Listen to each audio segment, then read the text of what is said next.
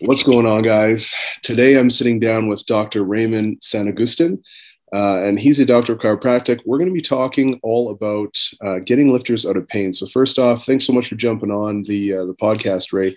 Can you give a little bit of a background for yourself for anyone who maybe isn't familiar with who you are and what you do? Oh, awesome. I'm a doctor of chiropractic. I was an RN back in another lifetime, it seems. I started out as a break dancer, went into yoga, eventually found CrossFit, and then found my way into weightlifting. And that's kind of mostly what I do for fun now. I'm the clinical director and one of the owners of Dynamic YYC. So I'm usually in charge of a lot of the education piece with all of our clinicians, which we just wrapped up this weekend, actually. So, yeah. Awesome. So that's actually a local clinic here in Calgary, but you guys are branching out over the next little while. Is that correct? That's what we're hoping to do. It's just kind of it's in the works, but we'll see where that goes. Yeah, awesome.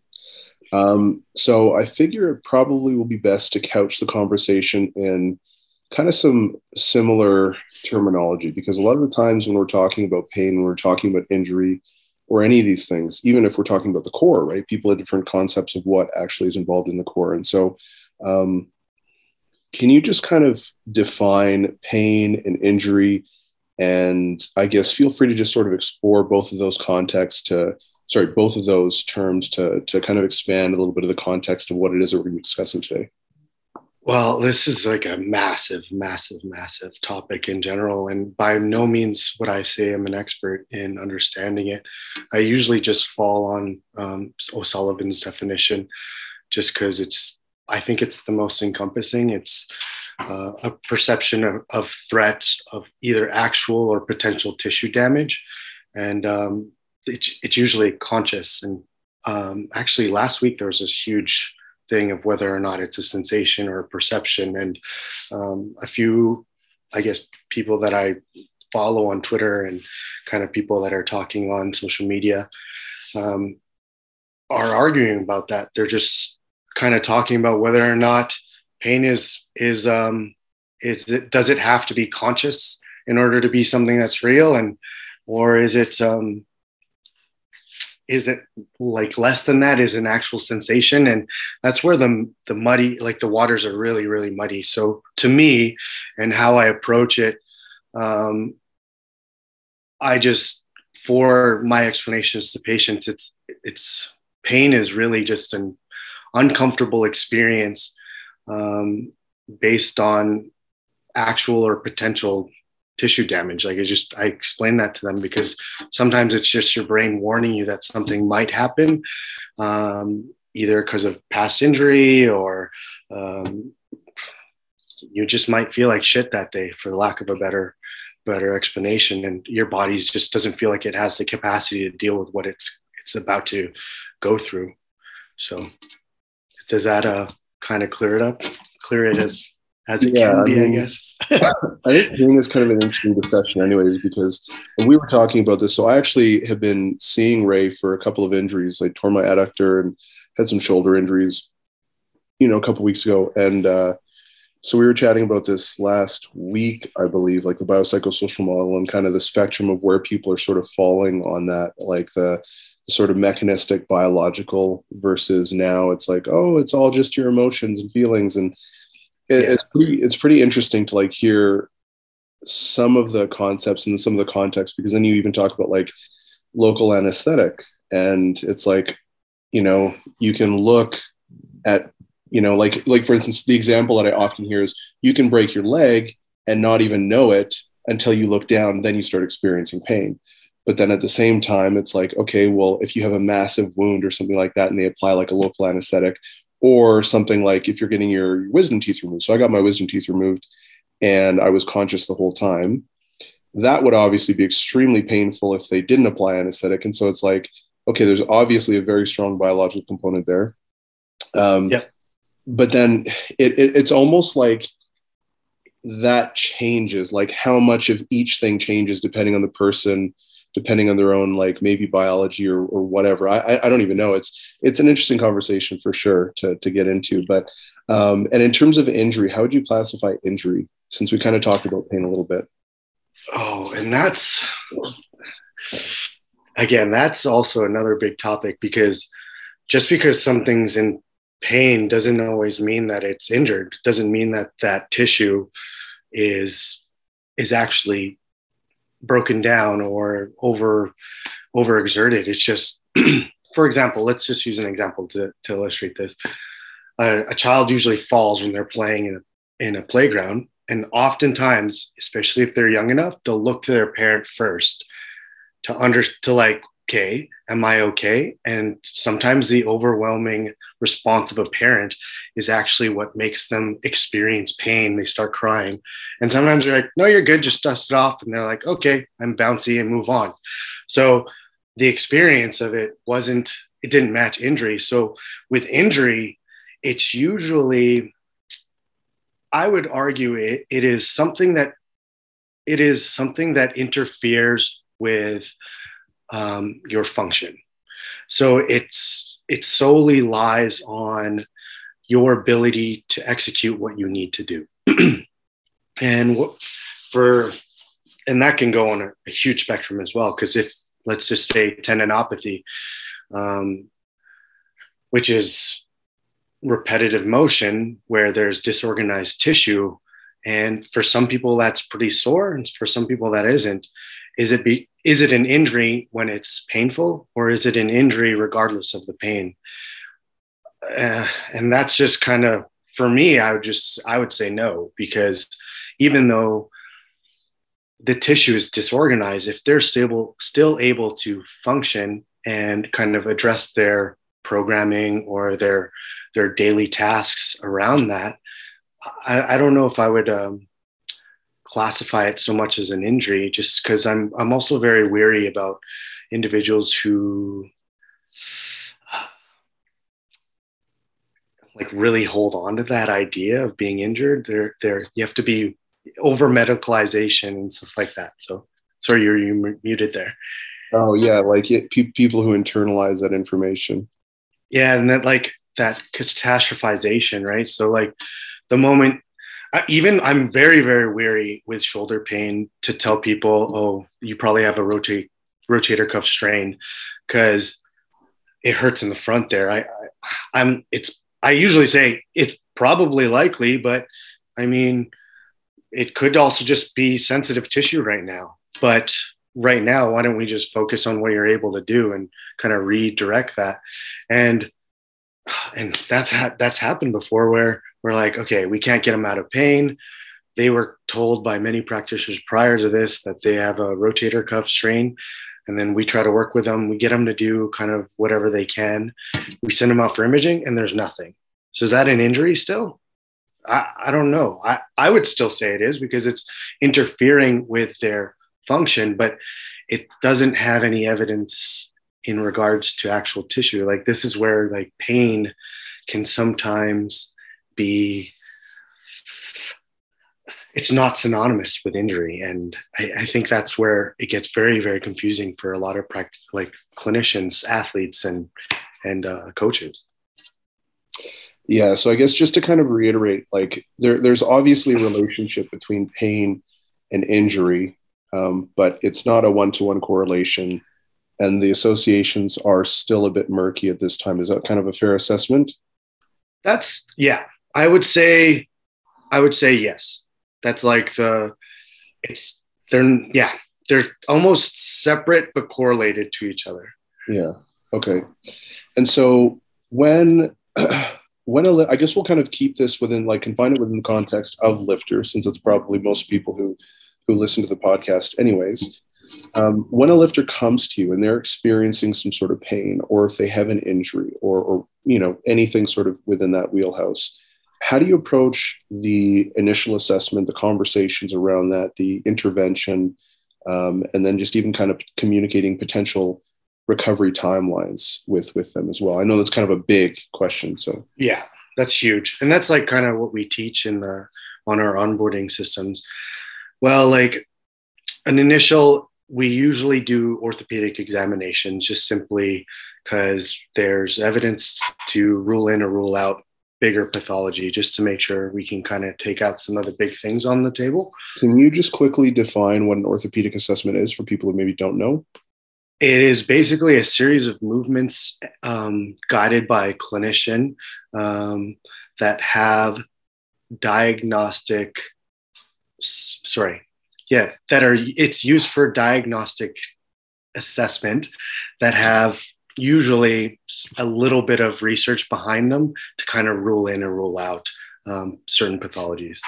So, but it's really just movements for the most part. Okay, awesome, thanks. And so we'll use those, but that's not our main assessment. We mostly use that in case we do need to send them out.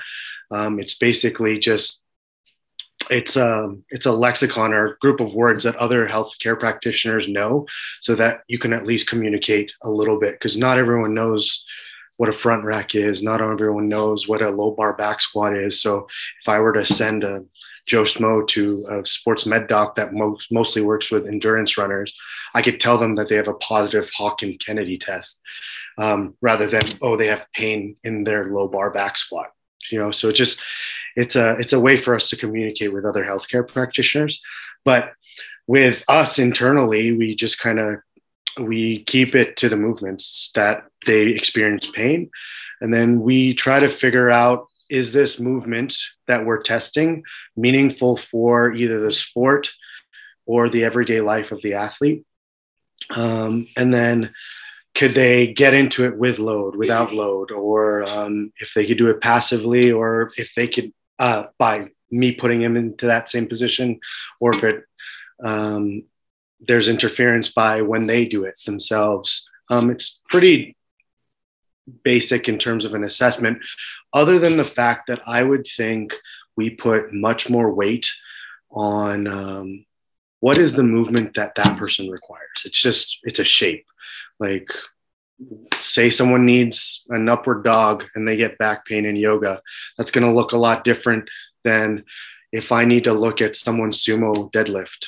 So like, we just look at the shape that the person requires, and then we kind of start our assessment from there. And then obviously, like a general history. Are there things in their life that we need to either worry about? Are they getting this pain at nighttime? Or is it during the day? Is it kind of when they're sitting for extended periods of time? Is it happening during work, or whatever those kind of questions may be? And then another thing that I think every practitioner should ask is, what are their goals? Because me looking at, I think the first time I saw you were about to go to nationals or something, right? You were like, we have 4 weeks, and I got to get this rib cage out of the way or something. I couldn't remember what it was. Yeah, I'd have to look. It was fucking stupid. I went to spar for the first time in 10 years, and I tore my oblique rotating on one of my punches. Yeah. You're like, I got to compete soon. And I was like, okay, so this is going to look a lot different than someone who has, they're like 4 months out. So that will base off the intervention. But really, the intervention that we have available at the clinic is my body, some weight, a table, and my hands. And I usually just try to load them in any which way to recreate what they require. And then if they need some sort of desensitizing intervention, whether it's like soft tissue, some people really like that, or if it's like, if I need to send them out for something a little bit more, I usually don't. But if I do need to get maybe like imaging or whatever, like we usually just send that out. Right. And so a couple things you touched on there. And one of the things was positions. You talked about positions and loading what the individual needs. So can you kind of expand on that a little bit? Because I think a lot of the times when people are thinking about recovery, they're thinking in terms of exercises versus functionality of the tissues, or muscle action, tendon insertions, like things like that. And so I think, especially just even what we were chatting about last time, is particularly relevant to help give people a slightly better understanding of what's actually going on, because you talked about putting people in positions. And so what exactly do you mean by that? And what do you mean when you say relevant to what the individual needs? So like, we basically, I don't know how to word that in a different fashion.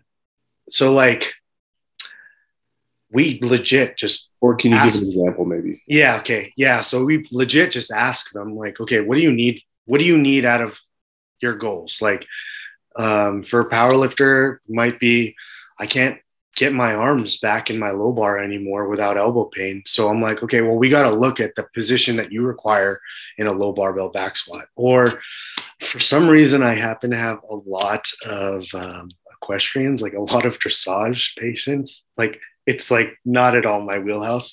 Well, no, that's not true. It is, for some reason, happens to be something I understand really well, but I've ridden on a horse once. And all I need to ask them is, what do you require to turn right for a horse? And they will show me. They'll just show me like, this is what I need to do. And then they'll put themselves in to the position that they require. They need to press so with riding a horse, and I'm probably going to botch this because we usually work together in it.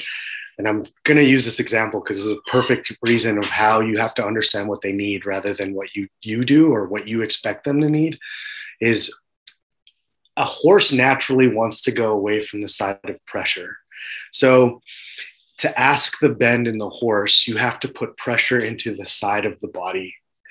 And that can be done in very fascinating ways. You can do it by squeezing the thighs together in adduction, which is not what you want because that actually cues the horse to stop or slow down.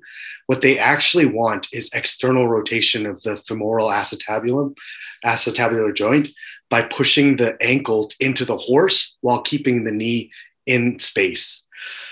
But I would never know that unless I saw what they required and they showed me it.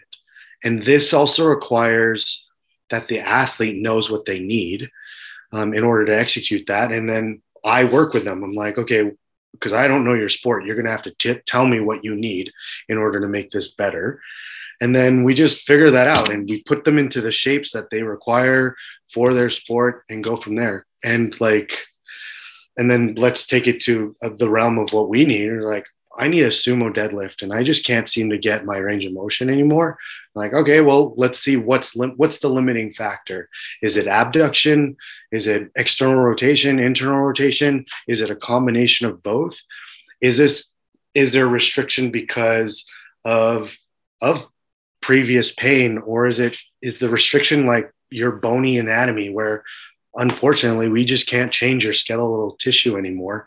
And we're going to have to figure out how to modify your lift specific to what you require and then kind of meet in the middle ground. Or is it like just soft tissue restrictions because you don't have the capacity in that range of motion quite yet. And this is just going to take time. Mm-hmm. So just to clarify, it sounds like you're kind of identifying where the sort of linchpins are in the individual's movement, what's potentially causing them pain, doing whatever's necessary to get them out of pain or at least reduce pain to a manageable threshold where now they can actually start to build up tolerance. And then the tolerance comes through those specific positions. You call them shapes, I guess, but positions that are relative to their sport or the activity that they need to do. Is that a fair assessment of what you're saying? That's exactly what it is. And it's like, and the nice thing, and you know what it's like, it's basically a 200-pound Asian guy wrestling you for 45 minutes. And like, I'm the load. It's basically a personal training session, but like I'm exerting the force onto you just so you either have an opportunity to figure out where to best amortize that load that's happening or to build capacity there. Yeah, I was really surprised with the technique where you had me stripped down to just naked and then cover me in oil. That was a weird technique, but seemed effective. No, very clearly that's a joke, everyone listening. Yeah, no, it definitely is like interesting, but I actually really enjoy the treatments because they very much seem like a training session. Like it's not just kind of like, okay, chill there, do like a squat on a Bosu ball while holding this thing, or like just some nonsense. It's like by the end of it, I'm like exhausted. Like I need to take a nap and have like a big meal. Like I'm pretty exhausted. But yeah, and I've always found that like that sort of stuff seems to be the most aggressive way to rehab. And when I say aggressive, I mean I guess that can be kind of interpreted a handful of different ways, but um, aggressive slash effective, you know. Yeah. And I've always seen like significant benefits from that type of therapy versus purely manual therapy, where it's like I actually don't even get any sort of relief from manual therapy anymore. Like I still go to massage personally every like month or so, just to like if I really just need to like relax and basically have a nap, like I'll just kind of fall asleep when they're doing their thing. Yeah. But as a therapy, I've never really found manual therapies to be all that effective outside of like maybe 5 minute window of temporary relief, you know? Um, so yeah, I've definitely seen a big difference in terms of like the actual style of I guess corrective activities that we were doing. Um, so what are some of the things that you found to be really important when communicating this process with some of your clients? Oh, honestly, I like to say the proof is in the pudding kind of thing. You just show them. Like it's because you can explain all you want, and there's a lot of jargon that happens sometimes, and um, the patient is almost always already overwhelmed with the fact that they can't just return to their sport or their activity without having to worry about all these other things. So there's like a lot of factors, and I want to really just like take all of that off if I can. If there's a way to just show them, look, this is what you want from your activity, and right now you just can't tolerate. Like this is just an example. You just can't tolerate this, or oh, do you notice that when you can figure out how to load here, you can kind of dampen some of that discomfort. Maybe we just need to pivot how you're loading it, or the range of motion, and then gradually kind of go into those other ranges of motion. But you just show them, because most people are, it's really sad actually. They're just like not in tune with their body, most like the general public. And then once you show them that they need to lift something, and then they're like, oh, well, why don't I just go for a run? I was like, well, like running's up to 6 times your body weights in force in each leg. So it's hard to just assume that if you can't lift something that's decently heavy without hurting yourself, that you could just go for a run and expect to be pain-free as well. Like that's physics. That's where like the biomechanistic portion of it is. You can't get rid of that. Like there's forces of tolerance that your tissue just doesn't have yet. It'll get there, but you just need to give it some time. And you actually need to challenge it enough where you can recover and not be stuck in bed for the rest of the weekend in order to, because like some people just go too hard too. You have to find the perfect number for them as well. So you just show them. And that's kind of the nice thing about, I guess, the way we treat is it's so, it just makes sense. Like you don't really have to explain it, because they're like, that makes sense. Like they just felt exactly what they were feeling. And then you just show it to them. Right. Yeah, no, that definitely makes sense.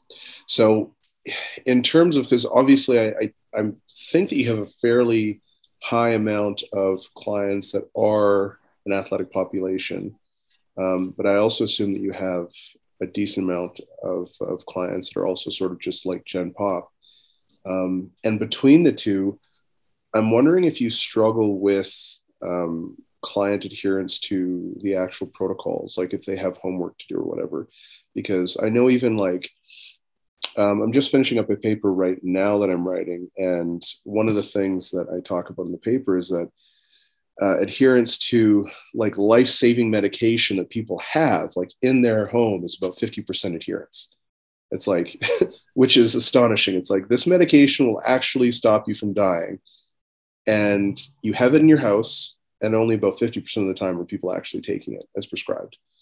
So I would assume that there's usually some sort of issue with adherence. It's usually a problem. And so how do you actually go about getting people to adhere to the program, to rehab themselves, or even just present enough of a stimulus sometimes? Because a lot of times people just kind of skip that shit because it's not squat, bench, or deadlift, or weightlifting, or whatever it is they're used to. It's actually pretty cool. Like, well, you train with Durrell, like, and we've done this a few times where he sends his people that have pain, and we honestly just sometimes just work with a coach and just get them to program some sort of rehabilitation or modification of their program already. If they're not a gym person, we usually just have to find the thing that they can, I guess, easily access. Like for someone who has a band at home, you'll have to figure out what's the best way to do this, where they can sneak it in throughout the day, because and showing someone an exercise is worthless if they're not going to repeat it, because you and I both know that tissue change and anything only happens with consistency over time. So we usually just find the exercise that gets them out of pain the most, and that could be one or two. And then we're like, just do this on one day, do this the other day. And sometimes it's just rolling, unfortunately. Like we know that doesn't cause tissue change, but at least it dampens their pain enough for them to return to going for a walk for 20 minutes a day. You know, like most people that we see are very active, but there are some patients where I'm just like, what do you do for exercise? And they are like, I do absolutely nothing. And I was like, well, your rehab is 20 minutes of walking every day, 5 days a week, sorry, just to get your physical activity guideline, like just to meet the physical activity guidelines. Like, and unfortunately, that will probably do so much for them. Like it doesn't need to be a silver bullet exercise every once in a while. Sometimes you just need to get off their ass and move around, because it's the way humans have been evolved for many millennia. Yeah, actually, it's crazy. There was a recent paper that came out looking at mortality relative to, I think it was step count. And I think Greg Nuckols published like a little graph or infographic or whatever on his Instagram page. I think someone sent that to me. I think that was him anyways. But like step count is one of the most like underrated things for fitness, for health, for cardiovascular health, and just like aerobic capacity in general. That's like so low barrier to entry. And because even 20 minutes, realistically, I don't even think 20 minutes is enough to meet the minimum requirements, but it's a start. You got to start somewhere. That's mostly it. Yeah. And that's the thing, like exactly like you said, someone has gone from no exercise at all and they have a band at home or whatever. And then you're like, okay, I need you to go into the gym and you're going to set up the Smith machine like this, and you're going to do this, and you're going to do this. And it's just like, oh, sorry, I'm getting a call. Anyways, and it's just not going to happen, so I guess, yeah, scaling the exercise intervention or whatever intervention is there to the individual and having some sort of like runway for progression makes a lot of sense for sure. Now, you did talk a little bit about manual therapy. You touched on it, but can you kind of discuss manual therapy using different tools, and what the pros and cons are of like what you do versus manual therapy, and when you might use either or? It's interesting because like what we do at Dynamic is technically considered manual therapy. Technically, really, it's like I'm using my hands and putting you into positions and then just really getting you to load. And that's basically just exercise in disguise, but it is still technically considered manual therapy. And then there's like massage, and like you could talk about instrument assisted soft tissue stuff, and cupping and those kinds of things. And that's traditionally what people expect when it comes to manual therapy. What I think is really happening is if you use enough pressure, it's uncomfortable. And that's more your like diffuse noxious inhibitory control. It's basically stimulating the nervous system enough to be like, okay, I'm going to produce some feel good chemicals here. So then at least it'll feel nice. If you need to do that enough to just be like, oh, that's the kind of what rolling does and all that stuff, where they can get back to their movement, then you're like, cool, that's cool. But if you don't need to use that, maybe it's like not necessary all the time. Some people really, really just like it. Like you said earlier with massage, some people, you're meeting their expectations, because we have a lot of clients who are like, I only want to see a massage if it's like really deep, and like I want a lot, like a lot of pressure. So you're meeting their expectations to feel better. There is a bit of like a placebo component to that, because you're meeting their bias of what they think is going to be the thing that heals them. But there is still you're manipulating the sensory experience of what's happening, really is all it is. And like sometimes just putting your hand on a shoulder, let's see, I'm putting my hands on a shoulder and then getting them to move can bring down pain. And that all of a sudden is considered manual therapy. And that's just because I'm changing or manipulating the sensory experience to get into those ranges of motion that they require. No, that definitely makes sense. And so when you're dealing with a lifter, let's say that has apprehension, like for instance, myself with my adductor, I'm still a little squeamish getting into the bottom of a squat, right? It still feels unstable.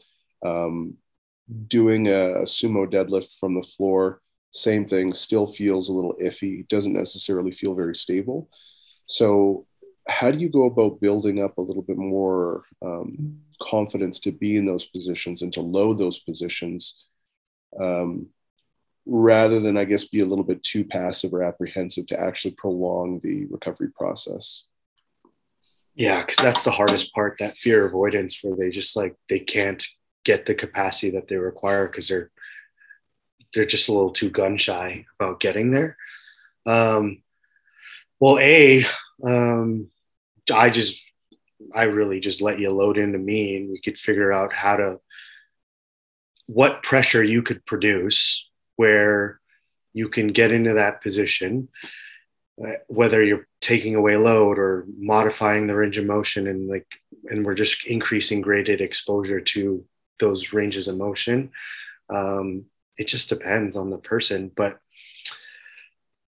sometimes just being like, you could push harder than you think, if you could figure out how to send the load here. And then I just give them an opportunity to figure out how to do that. Like, for example, with yourself, when we were workshopping what we were doing last time, you were loading quite well. Like the adductor itself is tolerant to a massive amount of force. And you were the one that told me that you could do a full stack of like an adductor pull. So like, we know that tissue can tolerate X amount of force, but for whatever reason, the position that you're requiring is still painful. And it's probably because you haven't addressed that muscle's contraction in that range of motion. Because I think I actually was looking at who you've interviewed in the past, and Kasim was like, you have to load the tissue in the range of motion specific to what you require, because especially with the hip, because it changes based off of hip flexion, right? So that's where the biomechanics are involved. But if we load you close to it with a lighter weight, and you can kind of rep out there and get like a little bit of metabolic stimulus, we're like, okay, cool. Now you don't have to have pain there. We can load it generally enough. Or we go single leg in some sort of variation where there is inherently going to be less load because it's single leg rather than double. And then we load it in that fashion, but give it enough stress where the body has to kind of buttress it and lay down new tissue and figure out how to kind of load share in different areas. But you can't figure that out by not doing it. And we kind of take the approach of like, let's get you as close to that position and close to that load as possible, as soon as possible, or else you're just never going to get there without that. So, having had quite a bit of experience treating lifters, have you noticed anything that's maybe absent from their programs that, if implemented correctly, would probably either reduce the frequency and severity of injuries or at least make their performance potentially a little bit more consistent over time? Like, is there anything that's kind of lacking, like, let's say, more dynamic stability work, more mobility work, whatever it might be? I was going to facetiously say you should add more Turkish get-ups and Bulgarian split squats. I'm sure you know who I'm talking about. No, I don't. I actually don't. I don't think generally there's something that everyone's missing or like a sport is missing. But that's maybe not true. I think strength sports, because like I could speak to that very, very well. Because I mostly see powerlifters and weightlifters. I think we don't do enough low intensity cardiovascular work for just like the health benefit of like having a strong heart, and B, I think like we were talking about in terms of step count and like getting like a nice brisk walk out there. It's low hanging fruit where your brain has an opportunity to figure out how to share loads through a single leg. Like walking it's single leg work, right? Like, and it's repetitive, it's cyclic load, and no movement is exactly the same. Your brain and your nervous system is going to prioritize many different permutations of movement in order to just execute that function. And by walking, there is going to be a load share in the ankle, knee, and hip for a long distance. That's like hundreds of reps that you can kind of do, and your brain can be like, oh, I can load share. I'm like, the ankle's going to take a little bit more weight. The knee's going to take a little bit more weight. Now the hip's going to take a little bit more weight. And then you kind of just sprinkle that in. And it's just different than what we normally do, where it's just like, let's see how much we could send into our hips and our quads so we can just get as much power output as possible or strength output as possible, right? So it's different enough where there's also an additional health benefit. And then it just encourages blood flow in that area. Yeah. And then for runners, oh man, I would say as a community, generally they don't strength train enough. And it's baffling to me because the amount of forces in running is quite high. And when I tell someone that they need to like do a pretty heavy single leg calf raise or like a single leg quarter squat or like a Bulgarian, for example, on one leg, and they just hate doing it. And I'm like, this is just going to make your muscles tolerate more load so that your tendons and ligaments and joint structure don't have to take all of it. Like, but I don't know, like generally that community could probably benefit from maybe a little bit more strength training. Yogis are the same way. People usually gravitate towards what their body type is really good at. And most yogis are just like, tend to be super flexible, and they just don't get more capacity in those end ranges. And that's where they hurt themselves, is because then they just don't have the strength in those end ranges. They just kind of fall into them all the time. So yeah, like you start to follow certain populations and you notice repetitive motion injuries that happen. But it's so funny. It always ends up being like more strength training that's similar but different enough to just like prevent overuse, like GPP, like general physical preparedness. Yeah.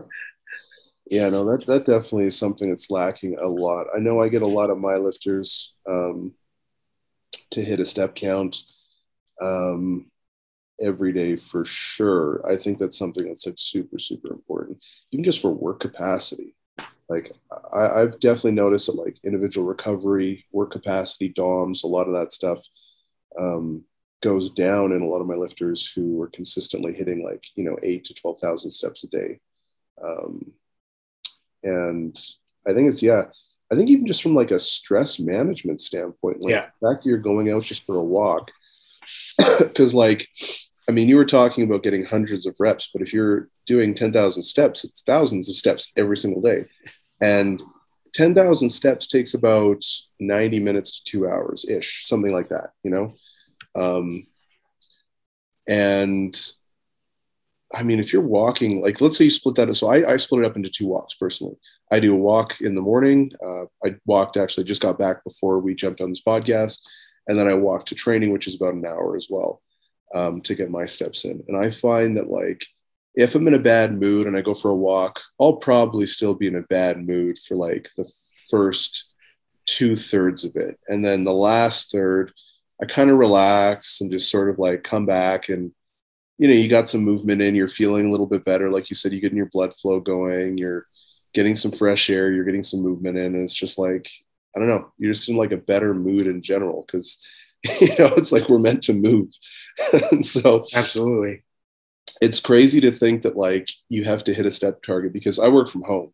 Right. And I've measured my step count if I just work and like have a chill day, and it's like 200. Like it's so bad. Wow. So I need to make sure that every single day I get my step count in, or else it's just like I just feel like a piece of shit. Like I just feel so awful, With the whole pandemic thing, there were like patients telling me, they're like, yeah, my step count from even just like being in the office to now that they're all, well, thank God everyone's going back to the office a little bit more, but they were like horrified how they would normally regularly hit 10,000. And then now that they're working from home, they're like, I'm not even hitting over 1,000. I was like, what are you doing? Like, you're just sitting there? Are you a houseplant? I don't understand. Yeah. Well, the number of people that I know who gained a bunch of weight during the pandemic, like lots and lots of people struggled with weight gain over that time for a variety of reasons, including stress and all that other stuff. But like disrupted routine is massive when you're looking at like environmental cues for healthy habits versus unproductive habits. Like it's such a huge deal.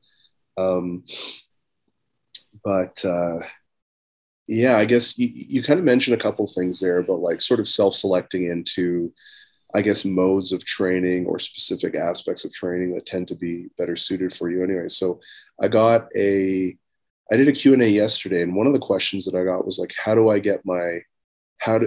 I get my quads so big or my legs so big? And my answer was nothing. Like it's purely genetics.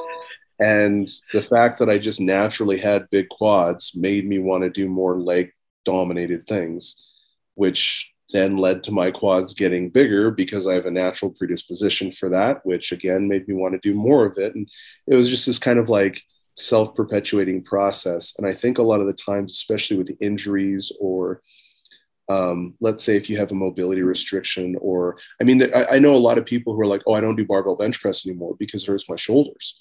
And I'm like, okay, why does it hurt your shoulders? And they're like, I don't know. Yeah. I'm like, well, it's worth looking into, because I mean, if you can't take your arms to here, if you can't lift your arms over your head, that might be a problem. You might want to keep that, especially as you're getting older. And so I think a lot of the times, and I know power lifters, especially heavyweight lifters, and there's a lot of heavyweights at the Strength Edge with the gym that I train out of. And I know for a lot of people, like that just kind of gets neglected. It's just like, it's okay. Like I'm a big guy. I don't need this. It's just sort of expected. And it's like, man, you shouldn't be purple. Like that's not Not a good thing. Like your blood pressure is so high. That's not healthy, or like you should be able to lift your arm up above your head without a huge issue. You should be able to put on your shoes without doing the Valsalva maneuver. It's like there's things we can do to help you with that, to improve your health. And I think that also extends to kind of like, potentially injury risk management, or just kind of getting into those positions that you were talking about that might be more beneficial, like unilateral work or whatever, maybe more dynamic core stabilization drills that don't necessarily get prioritized with like the squat, bench, and deadlift, or snatch, clean, jerk. And so in terms of modifying an athlete's training, like how do you go about doing that? Like by allowing them to, one, continue training in the most productive way while still attacking their rehab as aggressively as possible. Because for an athlete, they are obviously worried about injury, but like in my case, for instance, I had a competition a couple weeks away from my oblique tear, and so can you just kind of give a little bit more insight into how you go about that process? Yeah, so we utilize a lot of isometrics in the hopes of like utilizing its effect on like exercise induced analgesia. Like I have no problem with someone pushing it when they're close to comp, and especially if that's a big comp that they need to do. And then because we can always just like reassess after. So if there's something in the short term that we could just dampen the pain and get you loaded, I'm okay with that. But I will make sure that we have a conversation that we have to fix this after. So that's like a big part of it. So if you could just find something to manipulate their painful experience and then getting them loading exactly the way they can, there's nothing wrong with that. I actually think that's actually a good sign. The fact that pain is modifiable within one session is huge. Like the fact that you can get them closer and closer to it as much as they possibly can, then you just replicate that during their training. So that's where a lot of the treatment is, just figuring out how we can dampen that as quickly as possible to gain access to the thing that's required. Sometimes it's, say we're like months out and you can get a couple of big training blocks in. For example, some of the powerlifters that I'll see, they'll be like, oh, I have like this weird shoulder going on, or I rotate with one shoulder, not the other one. And I think it's my shoulder rotation. And you're like, well, when was the last time you did a dumbbell bench press? And they're like, I've never done a dumbbell bench press. You're like, well, like, why don't we start there? And like, because it's an expanded range of motion, like the transferability is pretty good. So we'll get you benching, but it'll just be a dumbbell bench press. And the limiter is going to be that clearly weaker arm that just isn't dealing with the capacity that the other shoulder is able to do, or vice versa, that it's overdoing all. That's usually what happens. And it's overdoing all of the work and it's just getting overloaded. So we just got to kind of get both caught up to speed so that when you do have the torque of the barbell, it's going to be even easier. Sometimes it's as simple as just changing what they use in training. If it's something a little bit more serious where you can't even like do the thing that you need to do, you have to, if a strict press is all they can do, but they can't bench press, then all right, let's get them into a strict press, then get them into an incline, and then slowly lower that incline until it looks almost exactly like a bench press, or it does look like a bench press, and you just go from there. And then you're just kind of getting them closer and closer to their ranges. But that takes working with a coach. And that's why I almost always prefer to work with someone and their coach. It's just way easier. I don't have to give them all these like exercises to do when they could just have it programmed, and then they'll be way more consistent. In fact, if I have a patient that doesn't have a coach, we have like a pretty good network. We're like, okay, what are your goals? Because this person is who I would send you for X, Y, and Z. This person is who I would send you for X, Y, and Z. What do you want? Where do you live in the city? Who do you like? Maybe do you even jive with this person? These are two people, maybe you can meet them, and then we co-manage, because it's way easier if I don't have to see you in the clinic, and we could just figure out, okay, there's limitations in this range of motion, there's weakness in this range of motion comparative to the other side. We could just plug in an exercise once a week and then progressively overload. But it's mostly just exploration for accessory movements, really. Yeah, no, 100%.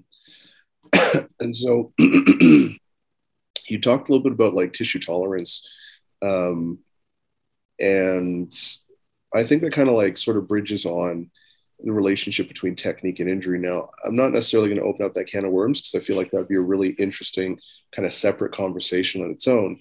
But it is worth mentioning because, like, for instance, you look at like different types of deadlifts and how many bicep tears have happened from a sumo deadlift hook grip.